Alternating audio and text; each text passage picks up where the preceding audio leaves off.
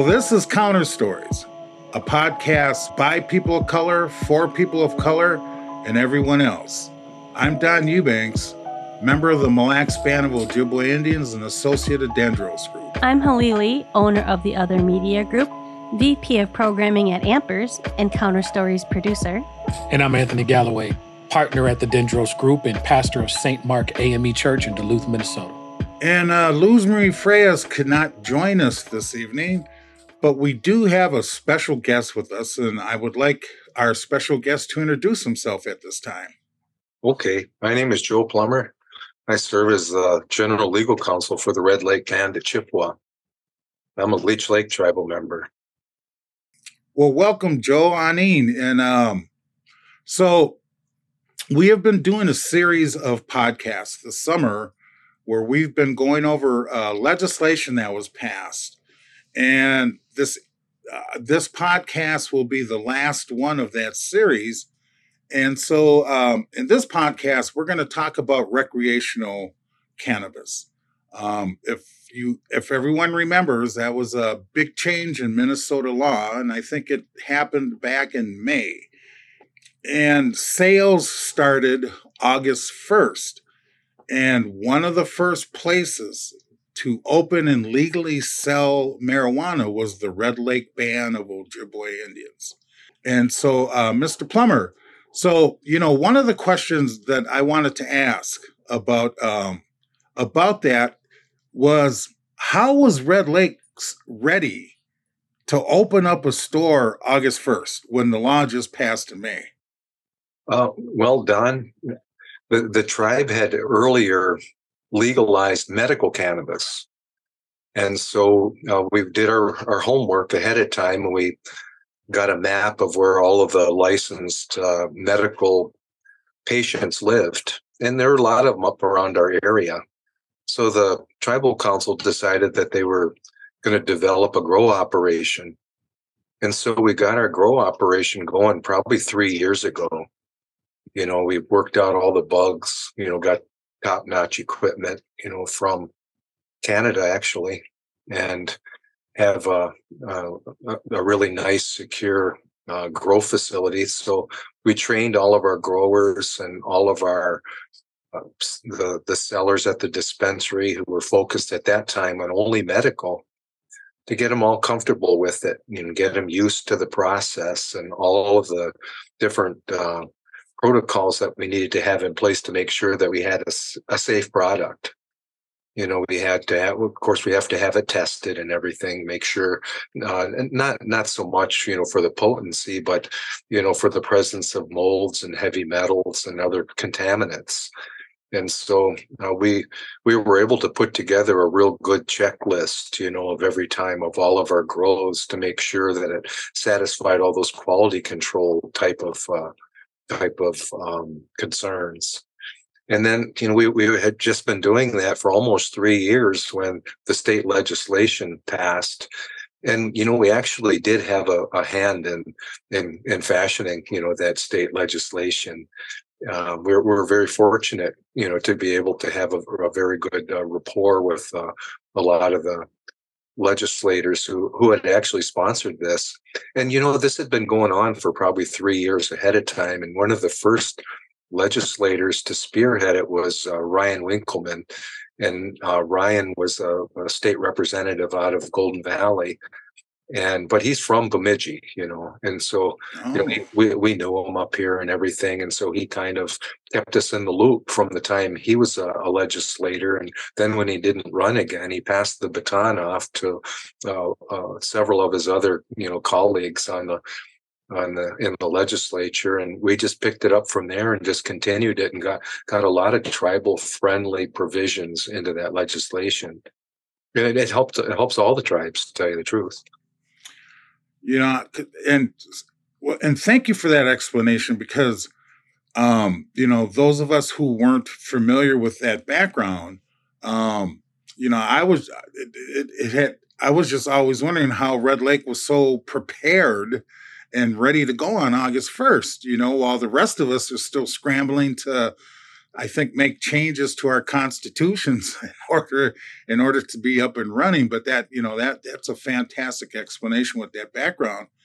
And it's nice to know that the tribes also had some involvement with the creation of that legislation, because our history with the state of Minnesota is on and off when it comes to those type of things. Yeah. So that's very encouraging. And so I was just going to kind of read the bullet points from the law that was passed. And Okay.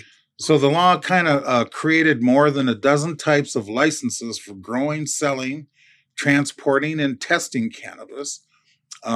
It created an Office of Cannabis Management to regulate cannabis and take enforcement actions.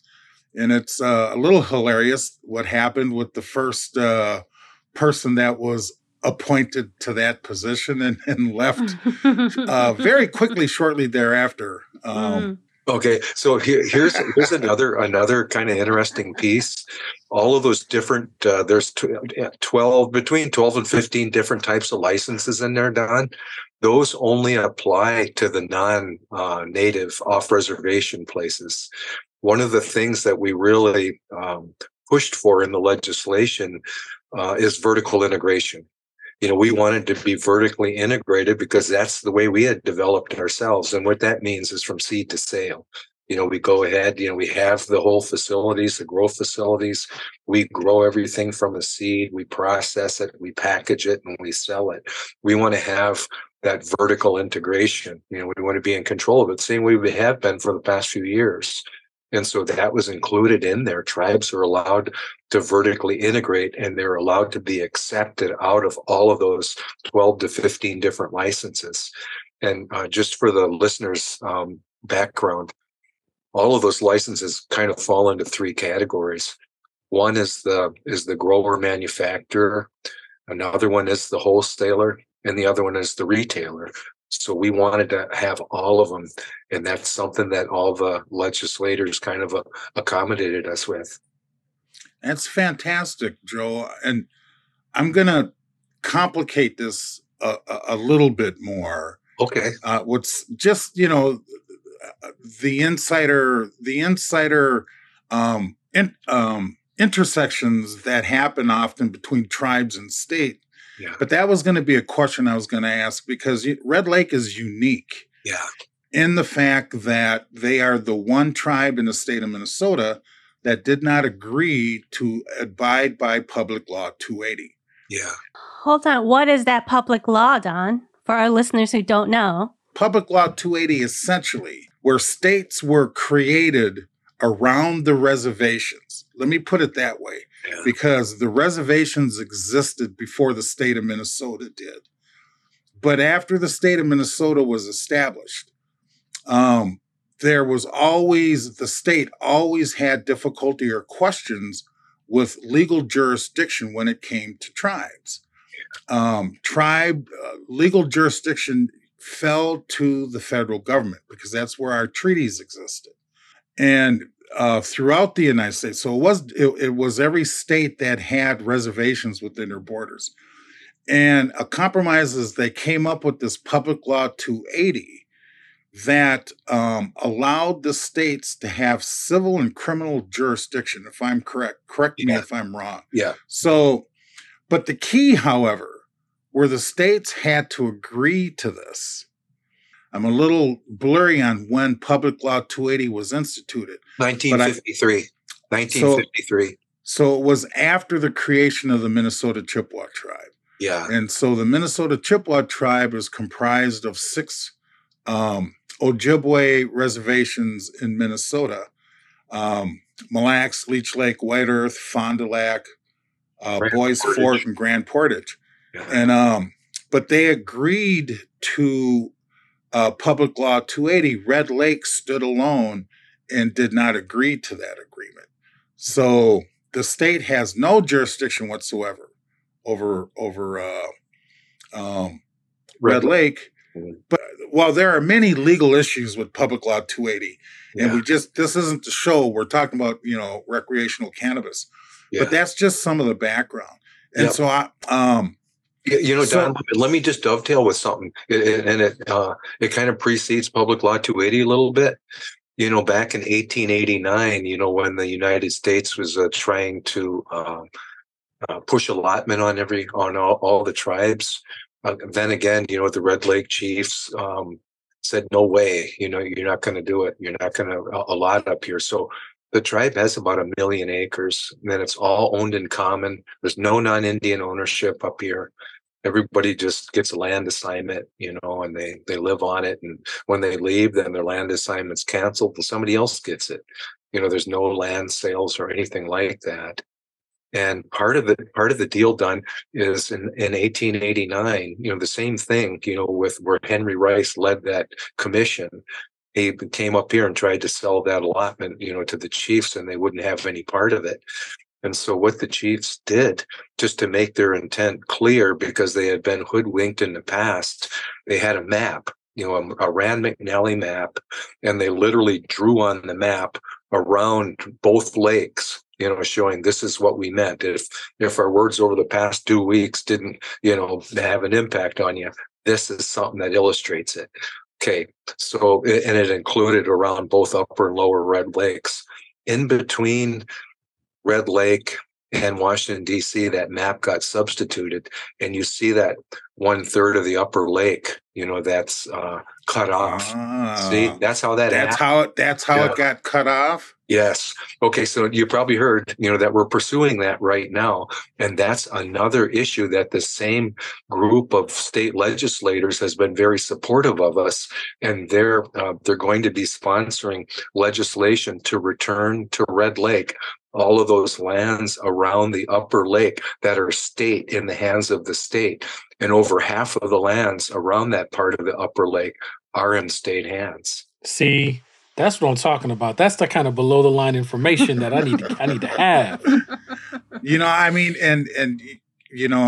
We've touched on this subject previously too, because and I did not know that. I know, so Red Lake's original reservation is intact, while the rest of us fell under that Allotment Act. Right. And we lost 90%. And when I say we, it's a collective we. Yeah. Because Indian country lost 90% of its land base due to that allotment, that Dawes Act. Yeah. And so it's good to know that Red Lake's land is still intact, because the rest of the tribes are slowly trying to reacquire that land. And we're helping them too, Don, giving them all of our roadmaps of how it's worked for us. But we all pull our oar in the same, direction. We get stronger, So, Joe, I'm going to pull us back to our original conversation. Okay, sorry about that. No, that's fine, because you and I think we could go all night, I know. and so and it's needed. We keep finding that even if we touch a little thing, there's so little knowledge that folks have tried to omit from Native experience, that we need this backstory just to have the little bit. We know that pattern keeps coming up. Yeah. And it's so nice to have not only an Indigenous person with us, but someone who's a legal expert. And so I feel vilified, because, the two experiences I had as Commissioner of Health and Human Services were tremendous learning opportunities for me. Yeah. And to learn what really happened as a result of our treaties, and the relationships we had and didn't have with federal, state, and county entities was a tremendous learning experience. Oh yeah. And very complicated. But, so I know we were excited. Well, just like everyone else, when Red Lake opened their store on August 1st.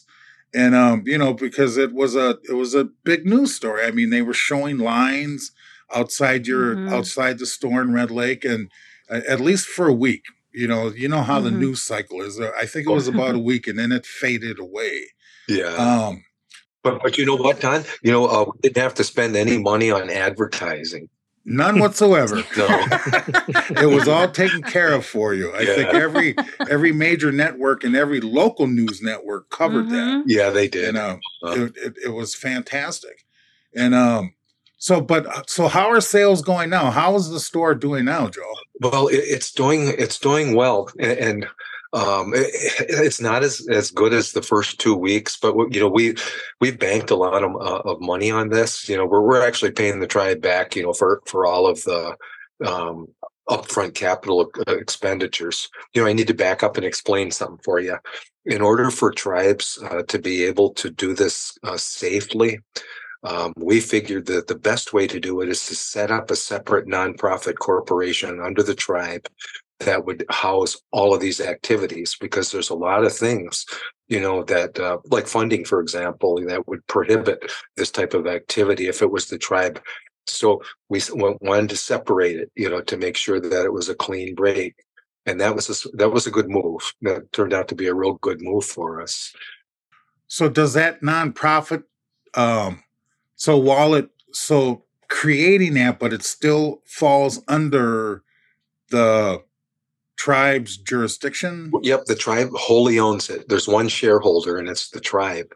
The tribe owns this nonprofit, and it's a nonprofit, and so that means that everything after all the bills are paid has to come back to the tribe, the finances. So this is a delicate question, Joe. Okay.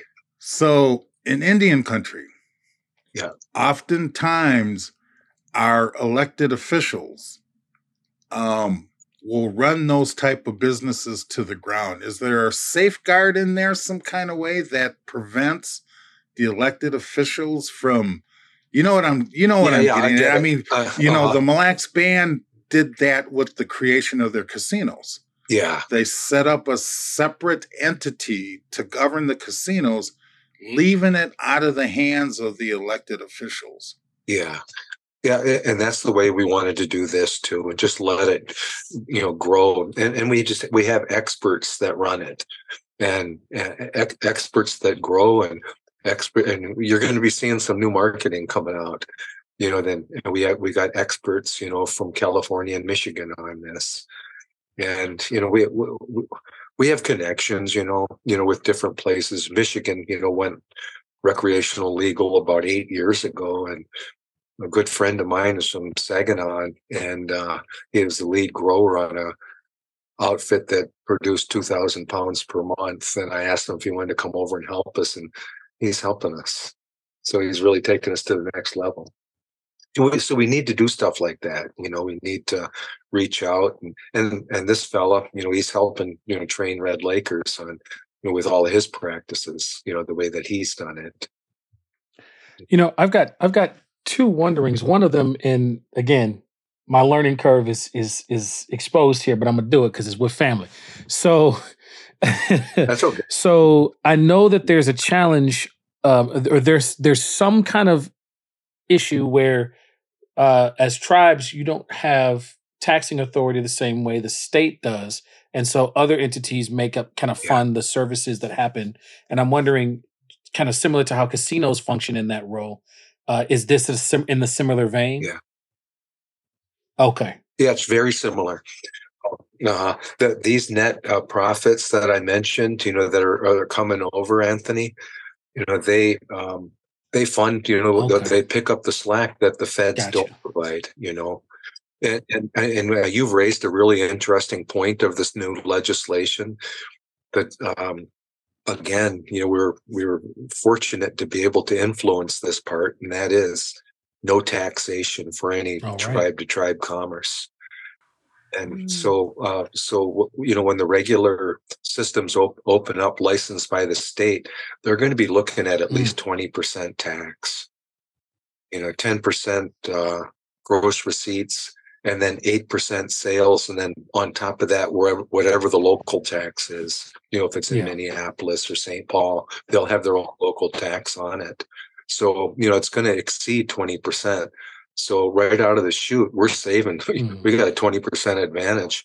So we're doing things right now, that are just between tribes, tribe-to-tribe commerce, and Joe Naquinabe was on our board here, for Red Lake Inc., which is the business arm of the tribe. And so we know that what Mille Lacs done is setting up a big grow operation right now. But our plans are to dovetail, because what Mille Lacs plans on doing is to the processing, the value added products, like the gummies. A lot of people don't like to smoke. Most people don't. So they like the oils, and they like the pills, and they like the gummies. Well, that's what Mille Lacs is going to focus on.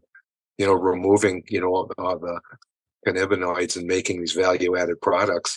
And so we're gonna do business with them. So just again for background, I know exactly who you're talking about, Joe. But Joe Naquanabe, there's two. Oh, so the young one. I happen to work with his father. Okay, the young one. And then the younger, his son, is our current commissioner of corporate affairs that oversees the band's casinos and other business. Yeah, he is. He's a pretty sharp guy. I've seen a couple of presentations. He is pretty sharp.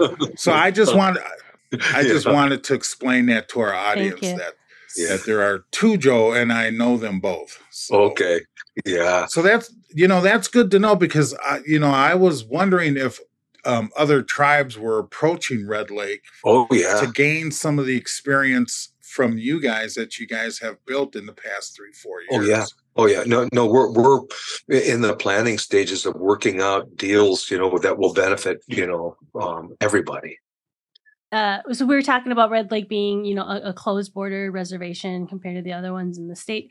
Has that worked for or against you, especially right when, August 1st hit? I know people who are like, I'm driving up to Red Lake tonight. Like people who are just like, saying stuff like that, but nobody has we haven't recognized that there's been any problem with it. I mean, just to be straight with you, most of the customers were driving from the Twin Cities. Yeah. And most of them were middle-aged or elder people. Yep. We have all of our demographic. We keep all of our all the records and everything. But that's and interestingly, the demographic population, that patronizes the dispensary is the same demographic as the casinos. Yeah, now Joe, that brings a smile to my face. Yeah, because often on our podcast here, I retired from teaching social work at Metropolitan State University. Okay, and one of the classes I taught was called comparative racial and ethnic analysis class. And in that class, I would, our first meeting, I would ask the students what I thought was a simple question. I would ask them, how many reservations are there in Minnesota? And in the 7 years that I taught, not one student was able to answer that question. And unfortunately, even our indigenous students that were in our program couldn't answer that question. Right? Yeah. So I thought that should have been general knowledge, that our educational system, for whatever reason, we have 11 reservations in Minnesota, and yet the average Minnesotan does not know that. Yeah. But that demographic you were talking about, I would ask them, how many casinos have you been to? And they'll start naming off the casinos one after another, and there's no association. They don't associate that casino with that reservation. Yeah. It's amazing. Yeah. And so I was wondering what kind of demographic, because Red Lake is a long drive. Yeah. And unfortunately for you guys, you're so far north that one has to make an extreme effort to get there. Oh, I know.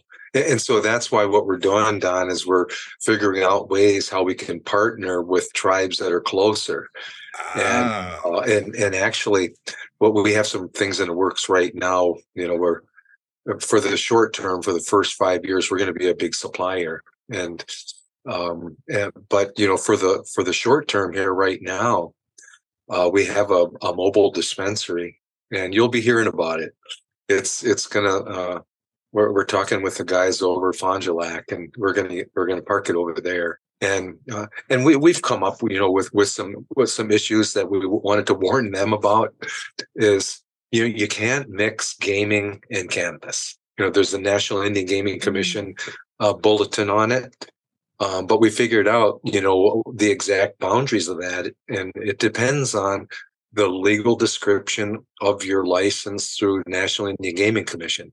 So if the NIGC, National Indian Gaming Commission license includes just the footprint of the building, you can park it out in the parking lot. But if the license property includes the parking lot, you can't do it. And we probably could fudge it a little bit, but we didn't want to, because we didn't want to wreck it for everybody, at the beginning. And so over at Fond du Lac, they bought some property on the east side of I-35, just right across I-35 on the other side from Black Bear. And oh yeah, by that Quick Trip in the candy store. So that's where we're going to park it. Good to know.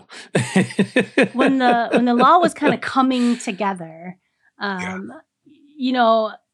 think there were a lot of other there were a lot of non-Indigenous folks who were really excited about this, saying like, "Oh, I'm going to start my own thing," or and that seemed to be a little difficult. One of the things the law was supposed to be doing was creating grants to assist individuals into entering the cannabis market.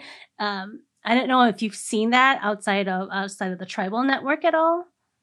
Well, we read the news about that IRRB, and we were disappointed with it. Where they gave $20 million forgivable loans to this outfit over, and I think it's going to be in Grand Rapids. It was that old used to be a potlatch OSB board plant, that Ainsworth, the Canadian company, bought, then shut it down. They want to use that property for a grow operation. This is not a local business either, Don. This is from Missouri, of all places. Yeah. Oh yeah, I remember that when it hit the news. Yeah. And I mean, it was incredible. They were going to give all this money to this outside group that had nothing to do with Minnesota. I know. And again, remember, it was the IRRB. They're not known for doing things on the straight and narrow. Tell me what IRRB is. Oh, it's Iron Range Resources and Rehabilitation Board. I think this was like our fear, right? Our fear was that this was going to pass. There's going to be all this money that was supposed to go into helping individuals, but none of that's going either to Minnesotans or people of color and Indigenous folks, right? So that was our big concern. That's a very important point, Lee. And, we've been pushing back on this. And what we kept getting from the legislators was remember the two medical cannabis, the Leafline and Vireo? They were the only reason they got, those licenses is because they were local. Shortly after they got their licenses, they sold them out to national outfits. So they're not local anymore. Neither one of them are local. And they're the ones that are trying to court all of the tribes right now because they know that they have huge overcapacity. I know that Governor Walz had promoted from the beginning. He said he wanted the tribes to be the big player in all of this. And he wanted us to be the growers. He wanted us, all of the, and of course, there's always these little loopholes, that people find, that they're trying to exploit right now. And so I just want to let you know about that. Oh, that was our big fear. And I think our other big fear was, they're expunging low-level marijuana offenses from criminal records. I don't know if that's been happening. It has been. It has. Okay, good. Good. Yeah, I think they should go up too. To some of the other ones because they're really not that much different than the lower level convictions. We know the benefits from other states when we not only keep things local, but when we pair it to these expungements. I know there are many in Black and Indigenous communities who were snatched up with these low level charges for something, while we have legal more harmful substances to the body on display. So as this shifts, we've got a whole lot of folks who need the help. And so do I remember correctly that there's a provision in here that provides legal aid to help folks get those off their records? I don't know, but we do have two nonprofits, up in northern Minnesota. We have Anishinaabe Legal Services that serves Red Lake, Leech Lake, and White Earth. And we have Regional Native Public Defense that provides criminal defense, to all of those across 7 counties. Those attorneys from those entities assist people, in getting those expungements. And then Mille Lacs has their Mille Lacs Band Legal Aid. Their band member legal aid. Yeah. Which is, which I thought was fantastic. Although it did create, when I was commissioner, there would be times where the intersection between our band member legal aid and what we were doing in tribal government didn't always see eye to eye. Oh yeah. But that's just the way things are. I know. The other thing, Joe, I have to admit that on recreational cannabis, yeah, I actively listened to the debate about it, and medical marijuana, I don't think I had as much of a reaction, but I need to be open on this because I'm been sober now 30, let me see, my son's 33 years. And one of my previous positions, when I left Mille Lacs the first time, I became director of the Chemical Health Division for the state of Minnesota. So I oversaw the state's treatment and prevention system for 7 years. So that side of me still has a reaction to legalizing marijuana. Yeah. And so, we know that in our community that drugs, not just marijuana, but drugs have been fueling such social unrest on our reservations through gang involvement, and it just goes on and on and on. Mm. And so I'm always a little concerned about the backside of recreational cannabis. I know that it's expunging records, and rightfully so, for because the war on drugs was only directed against African Americans and us. Yeah. Right. I mean, when I was director, I could see it. I could see the stats day in and day out. There's still that dark side. I mean, I have to admit, I get a little concerned. I'm already concerned about individuals who get drunk and get in a car and drive. Yeah. Now I'm concerned about folks who are blasted out of their mind on marijuana and not paying attention to the road. I mean, so those are just some of the backside. Oh yeah. On these issues, and I'm wondering how do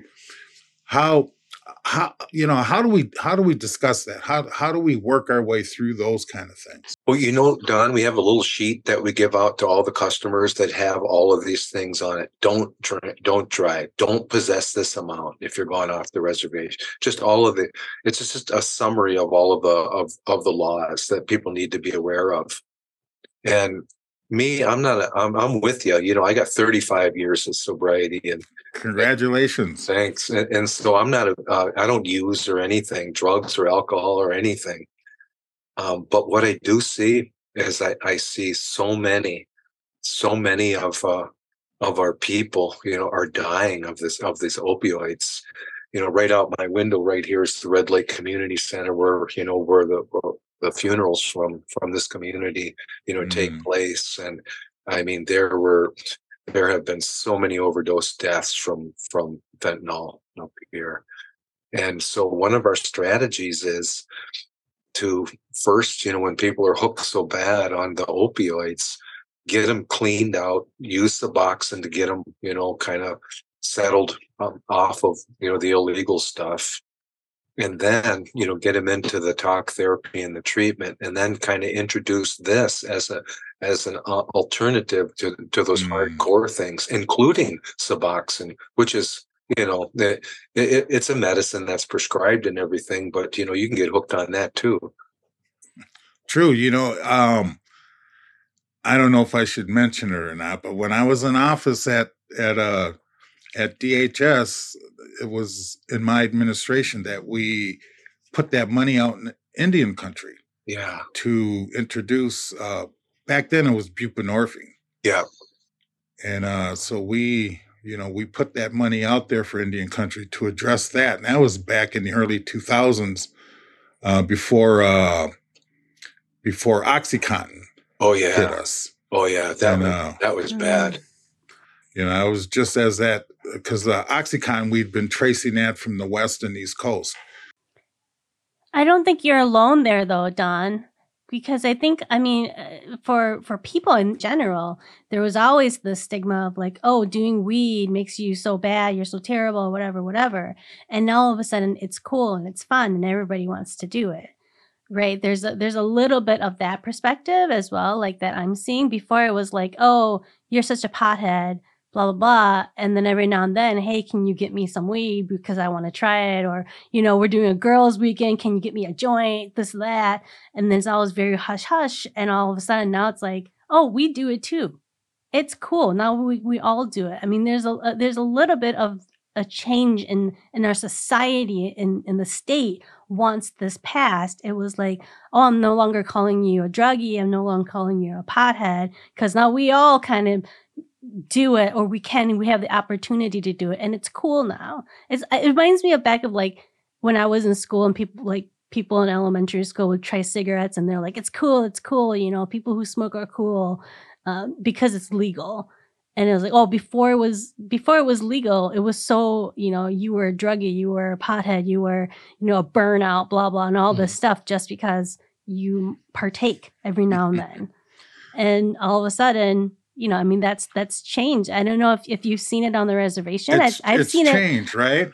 Yeah. Yeah, I've seen it. I've seen it here because like even just talking to cousins and distant relatives about it, they're always like, let's drive up to Red Lake. Let's drive up to Red Lake. And like even getting this perspective that like Red Lake is like where the druggies are. Like Red Lake is where, like getting this perspective. And I'm like, just because they were quick on the ball to get, open their shop doesn't mean they're a bunch of potheads that run Red Lake, Oh no, it's not. And we all have receptors in our brain and things, yeah, where the cannabis works as a medicine. And people, when they get elderly age and stuff, they have trouble sleeping and stuff. Believe me, that works for many people. Just not to smoke, but take a little gummy and chew it, and boy, you get a good night's sleep. People really appreciate. Mm-hmm. That has been the conversation amongst me, my generation in particular, and my elders in my community, in that marijuana becomes what it is because of a stereotypical stigma that was put on there that had nothing to do with it, quote unquote, being nefarious at all. And in fact, if you're going to smoke, drink, or use cannabis, cannabis is the thing that's not going to kill you in the way that cigarettes and alcohol will. And so I think one of the things I think is a benefit to this, and this is one of the arguments that we've been having, is that when we had stigmatized this thing that is less deadly than many of the other legal things that we have on the market, now we can actually talk about it, right? So I asked the question, it's the difference between not saying anything about it and then not getting all this education, or actually having an opportunity to get some of the education about what it really is and what it really does, and when you shouldn't use it, right? If it's in the light, we can actually have an approach. When it's in the dark, there's nothing you can do about it. And which one would you rather have? That usually kind of tips the conversation. Well, along those lines, Anthony, just because it's legalized at the tribe level and off the reservation too, it doesn't mean that people can be irresponsible in their employment. Correct. We have the same levels that we had before. Policies of you can't be under the influence of anything. Mm-hmm. Yeah. So it's because it's so new, we're all going to be working our way through and finding the right balance, and I think that we project that people will use it responsibly. We joke around. People around here, you're kind of goofy acting all the time, and we talk about heck. You never see anybody getting a speeding ticket when they're high on marijuana. It reminds me of that of Cheech and Chong. Yeah. Them boys would just pull over and roll their windows up, right? Yeah, I know. But I think those kind of discussions, and it might be generational, Joe, because I think you and I, who both have over 30 years of sobriety, yeah, we grew up in that time period where marijuana was stigmatized. I mean, I remember Reefer Madness. Oh, the movie Reefer Madness. Remember that? Right from the 50s, huh?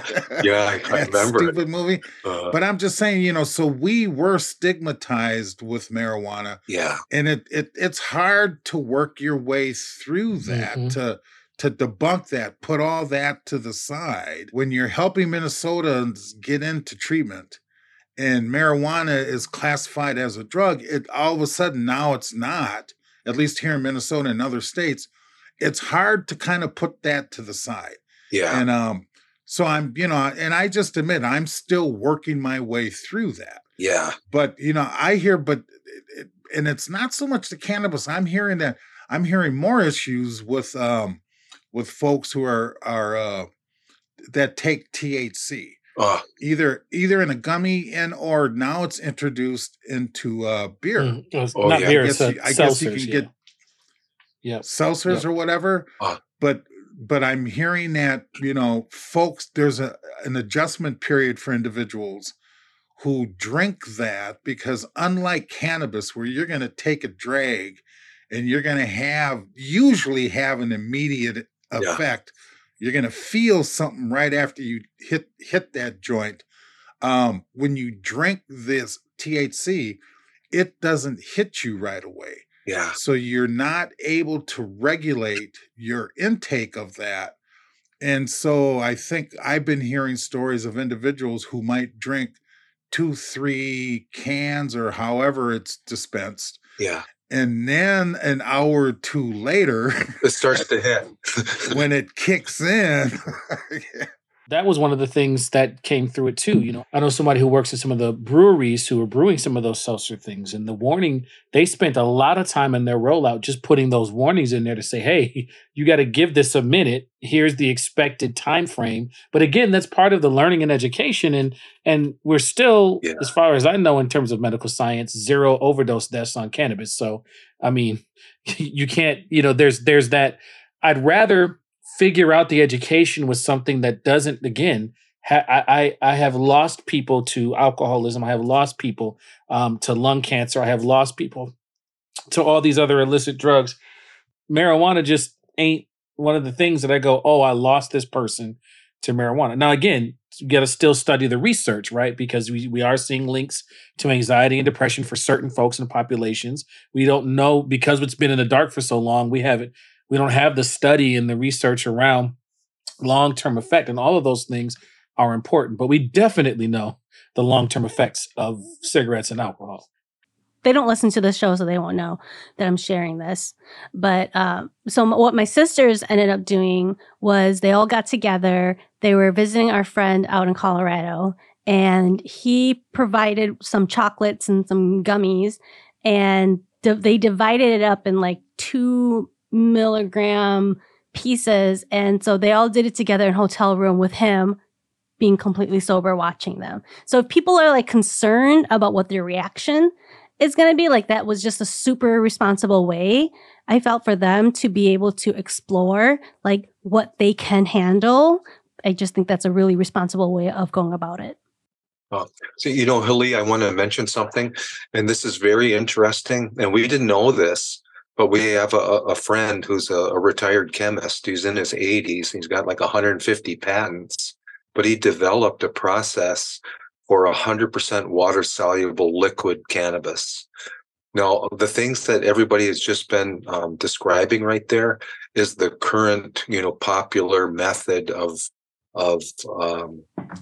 producing, these edibles. And it's known, by the chemist as an oil system. And so that's the reason, why it takes so long to kick in, because it doesn't go through the receptors in the mouth, like the smoking, Don. It instead relies on the digestive system. But the process for this oil-based system messes with the liver because of the oil-based nature of it.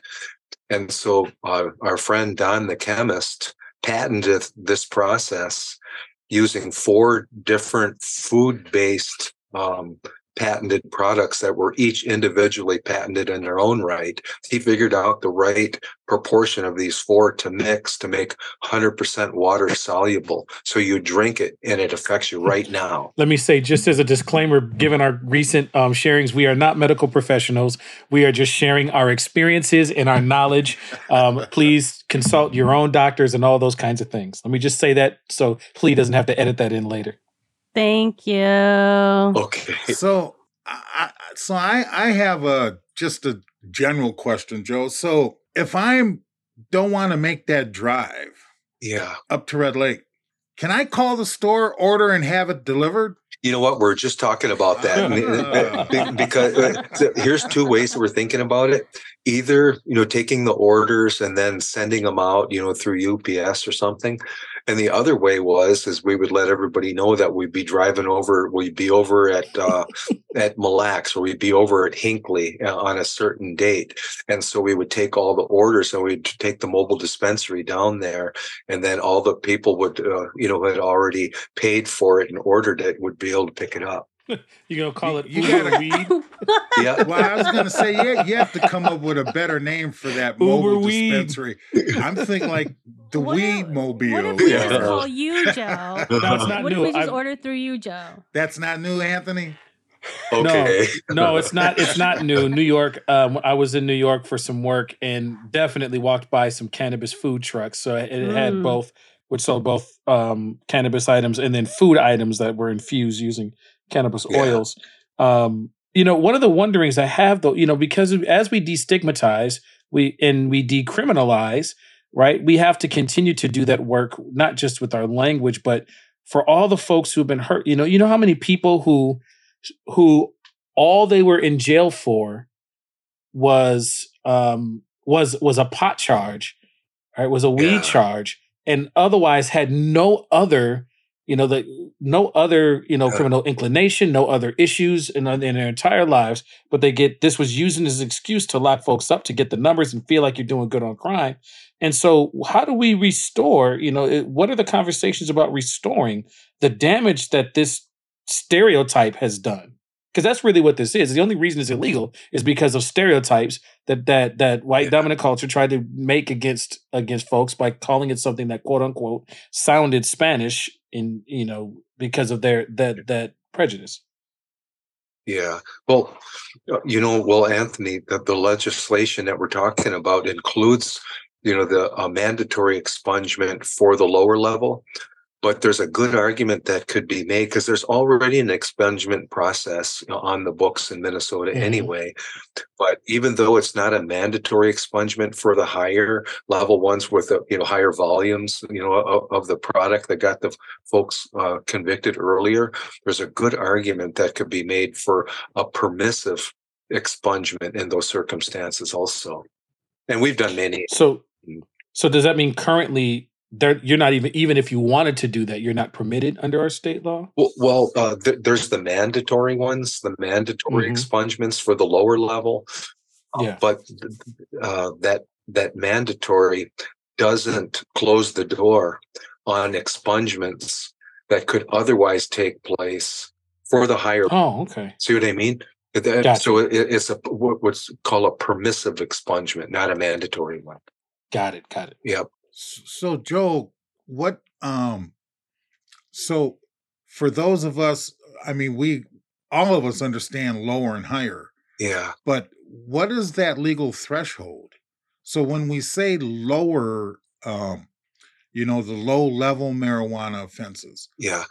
Where was that cutoff? Well, do you know what I'm trying to say? Or with marijuana, it's the lowest level felony, that got people, convicted.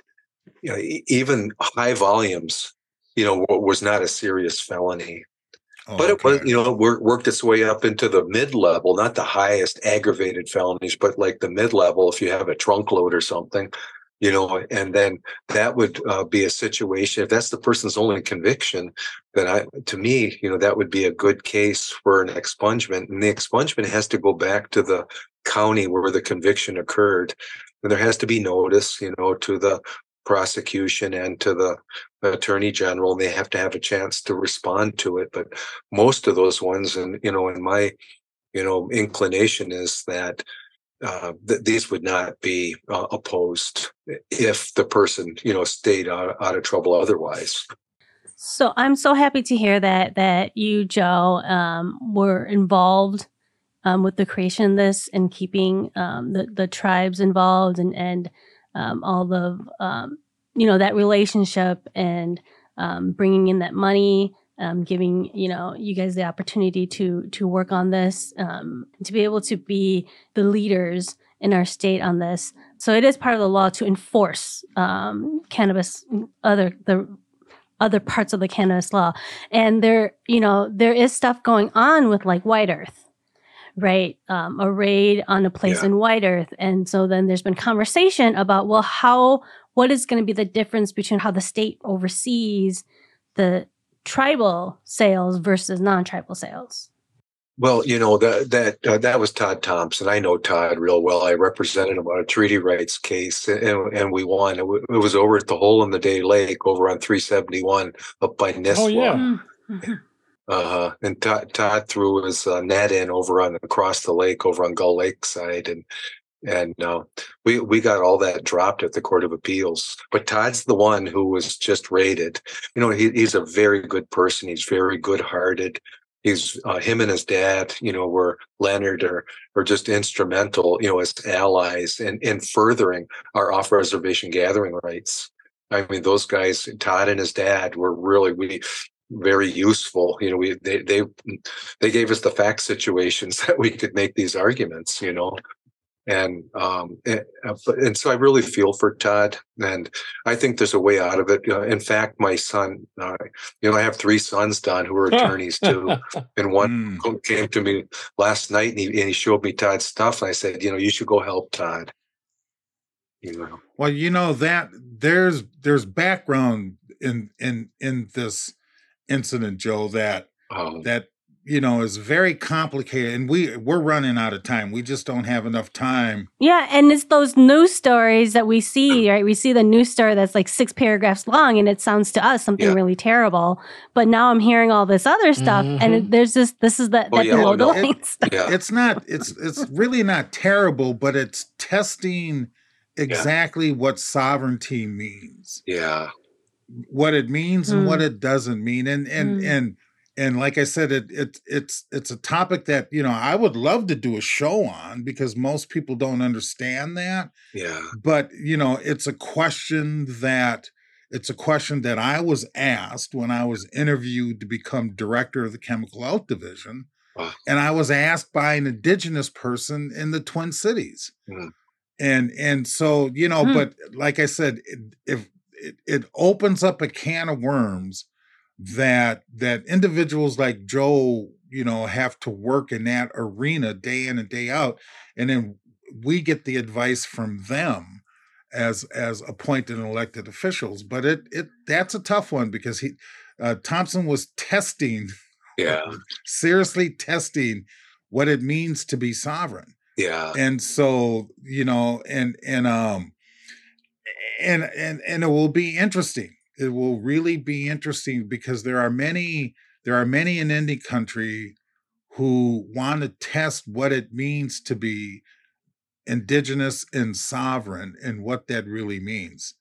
But I don't think I'll go any deeper than that. Okay. Because like I said, we could spend a whole show. Yeah. Because, I, as a Mille Lacs Bambara, I just got a survey that was sent to me as a result of the Minnesota Chippewa tribe looking at the question of changing their constitution. And one big question in that constitution is blood quantum.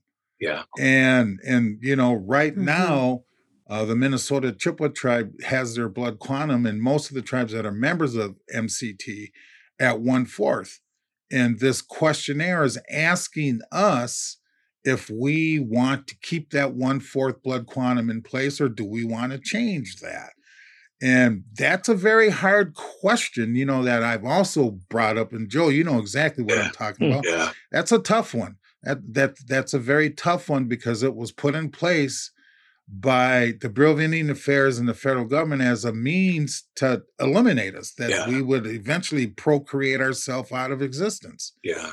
And so you have that, but nowadays you throw on economic, the economic impact of changing blood quantum to tribes. Yeah. And it's tremendous. I mean, so it's a very, very tough question.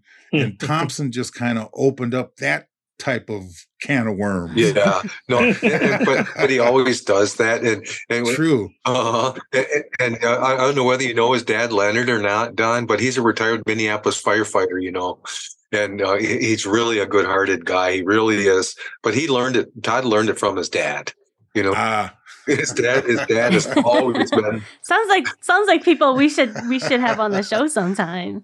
Yeah, it does. I was just thinking that. I'll remind the listeners, we did a show on blood quantum, so go out to our website and find that one. And it sounds like we're going to have Joe back on again to talk about so much more. I think so. Well, that whole issue, it's been going on for a long time. I remember 25 years ago, Don, where the Minnesota Chippewa tribe had the same issue, about what are we going to do, with the blood quantum issue. I remember having it was like a 2-day meeting down at Mille Lacs Lake, in one of the big conference rooms there over on the gaming side. And that nothing ever came out of that. Now, finally, it looks like there's going to be a secretarial election, Secretary of the Interior election, to see whether or not all the Minnesota Chippewa tribe members are in favor of changing the blood quantum requirements. Yes, I think something's going to come out of that. Either that or there were two questions that they asked. One was the entire membership of MCT voting, or the adult members of each individual tribe allowing to set their own. So I think, it'll be interesting to see what the results of this survey come out when it's returned. Yeah. But again, like I said, we were talking about recreational cannabis. Oh yeah. but to have someone on our show that is as knowledgeable and well-versed as you are, Joe, is such a pleasure for me, because I can have a true conversation with someone who knows exactly what I'm talking about and can answer, you know what I mean? And to have that kind of, it's just been warm to my heart. Oh, thank you. I appreciate it. And I know that that meeting you were talking about 25 years ago, that's when I was commissioner the first time. Okay. So I may have been at that meeting. Okay, probably were. I may have been at that meeting. So, but I think we need to wrap up and I know we started talking about recreational cannabis, and I think that was a very great discussion. I think Red Lake has positioned himself very well, and I think I look forward to Indian country being able to come to Red Lake for that expertise and knowledge as each of the tribes, because I know there's talk at Mille Lacs, they've been moving into this direction a little bit slower, and I think many of the other tribes are moving in this direction also. Oh yeah. And it's nice to know that Red Lake is ready to share that experience and that knowledge.